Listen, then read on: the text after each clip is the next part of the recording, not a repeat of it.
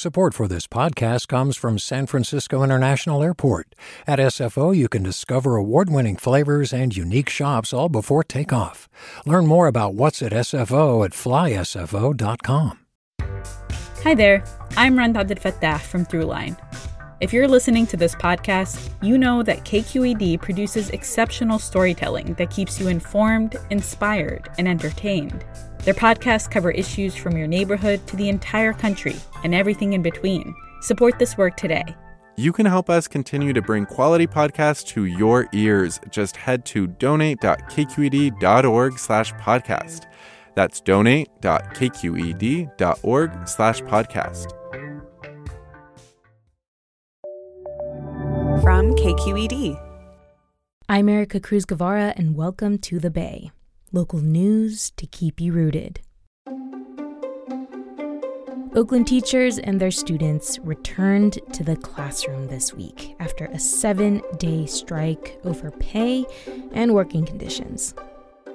Thank you for joining us today to celebrate this historic deal reached between Oakland Unified School District and the Oakland Education Association.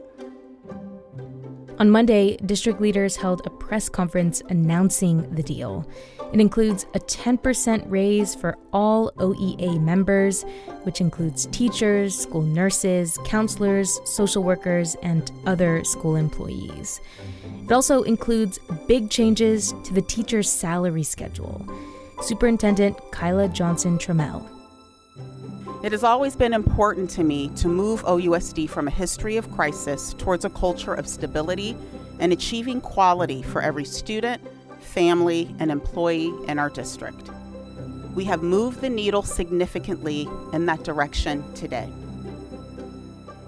Beyond the pay raises, the union and the district also came to agreements on these so-called common good demands. They include support for unhoused students and families and improvements to transportation access and infrastructure, as well as agreements around Black community schools and school closures. These were a big sticking point in negotiations. The district had basically argued these common good demands go beyond the scope of union contract agreements. The union thought otherwise. My colleague Natalia Navarro asked UC Berkeley professor Janelle Scott, who specializes in educational policy and African American studies, to review the deal. And today, we're playing Natalia's conversation with Scott about her thoughts on the deal and what it means for students. We'll bring you that right after this break.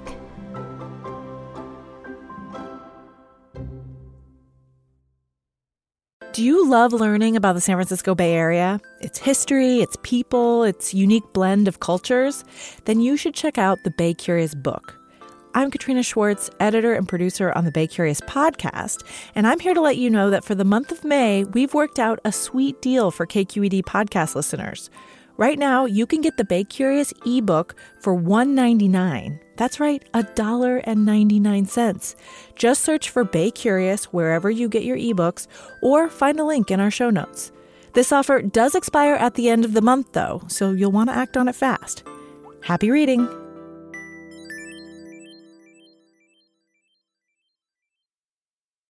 Hey, it's Avery Trufelman, host of Articles of Interest, and I've got to say, I've been a fan of KQED ever since I was a little kid, and I would come out to San Francisco to visit my grandma. It was just what we'd always turn on every time we got in the car, every time we were making dinner and turning on the radio. It was always KQED.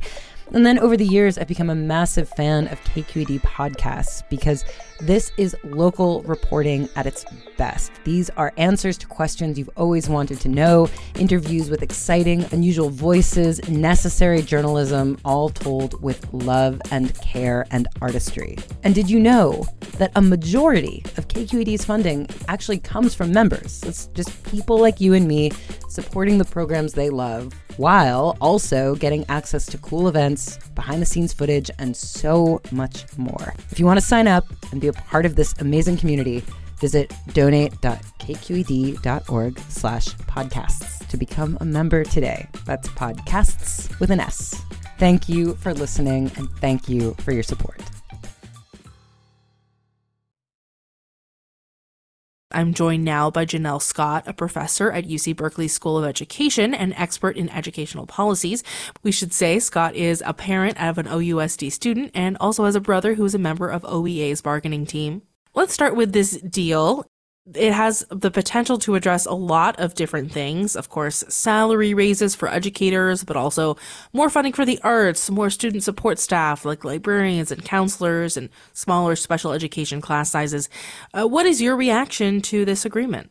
Increasingly, what we are seeing in many unions around the country as they renegotiate contracts are these requests for negotiating on what they're calling sort of common goods items. For example, in 2019, you saw the teachers union negotiating on the need for green space at schools for children to have, access to nature at their schools, or in Chicago with the teachers union negotiating on housing for unhoused or housing vulnerable students. And so when we look at OEA's tentative agreement with the Oakland Unified School District, we see similarly these common goods issues being negotiated and being brought to the table alongside with salary and stipends and working schedules and teacher-student ratios. And so I think that's what's particularly interesting and compelling about the tentative agreement. Right. The union's common good demands in Oakland, like transportation subsidies for lower income students and using district buildings to shelter unhoused families, became a major sticking point in these negotiations. What did the two sides agree on in these matters? The tentative agreement reflects some agreement, and there's some things that will continue to be negotiated. So things around early childhood education will be reopened for negotiating in July. But we see for the first time the formation of a committee to address the needs of newcomer students in the district. These are students who come to the district from other countries. And in many schools, you can have upwards of 50 or 60 students at a time who are coming, and not all from the same country, right? So different linguistic needs, different educational needs. And so for the first time, we see the agreement to have a committee to address the very significant educational, social, and health needs of those students. We also see an emphasis on the needs of schools that serve high concentrations of Black students. A couple of years back, the district passed a resolution that was an umbrella kind of description of Black reparations that had provisions, for example, for the eradication of school police in schools that were serving high numbers of Black students.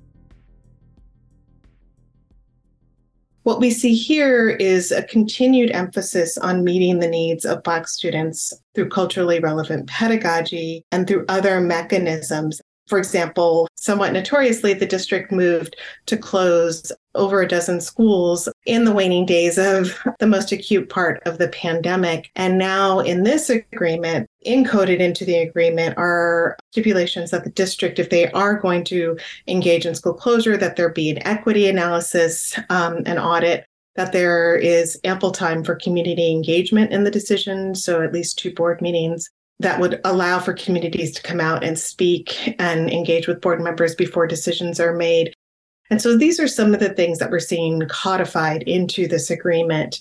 And the idea here from the union's perspective is that these are sort of common sense things that districts should be providing students that will help them to be successful in school and to be supported in their learning. And the district believes that those things are important, but don't necessarily have a place in a teacher union contract. Teachers in Los Angeles went on strike in March, and San Francisco teachers are currently negotiating a new contract, both also calling for these higher wages and smaller class sizes, among other things. Is there something that the state should be doing to better support schools? Well, I think in California, we've long known that our per pupil funding places us near the bottom in the country in terms of what we spend on our public schools. And so certainly our state aid is not as robust as it should be. The pandemic, I think, laid bare for so many of us how acute the educational and social needs of children are in our state. And when we no longer had schools physically open, we revealed kind of what students were lacking in terms of resources at home. And so I think that has really reinvigorated a conversation about what a really well-funded state system of education might look like given student needs. Certainly, we want our children in California to be, the best educated that they can possibly be. And so I do think we need to continue to look at our state aid, particularly in districts that have incredible social and emotional needs. Thank you so much for joining us. Thank you for having me. The last day of school for Oakland Unified is next Thursday, May 25th. We're also working on an episode with OUSD students to hear about what this 7-day strike was like for them. That was my colleague Natalia Navarro speaking with UC Berkeley professor Janelle Scott, who specializes in educational policy and African American studies. Thanks as well to Juan Carlos Lara for producing this conversation. This version was cut by producer Maria Esquinca and scored by our intern, Jalen Herdman. I'm Erica Cruz Guevara. Thanks for listening. Peace.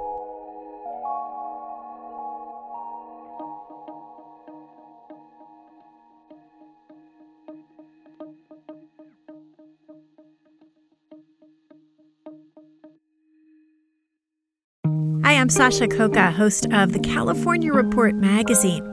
Every week, we bring you stories about what connects us in the giant, diverse Golden State. Because what happens in California changes the world. I love this place. We were once seen as like the place to be, California. The land of milk and honey. That's where you go to Sunshine State, but we just have challenges right now. KQED's California Report magazine. New episodes drop every Friday, wherever you get your podcasts.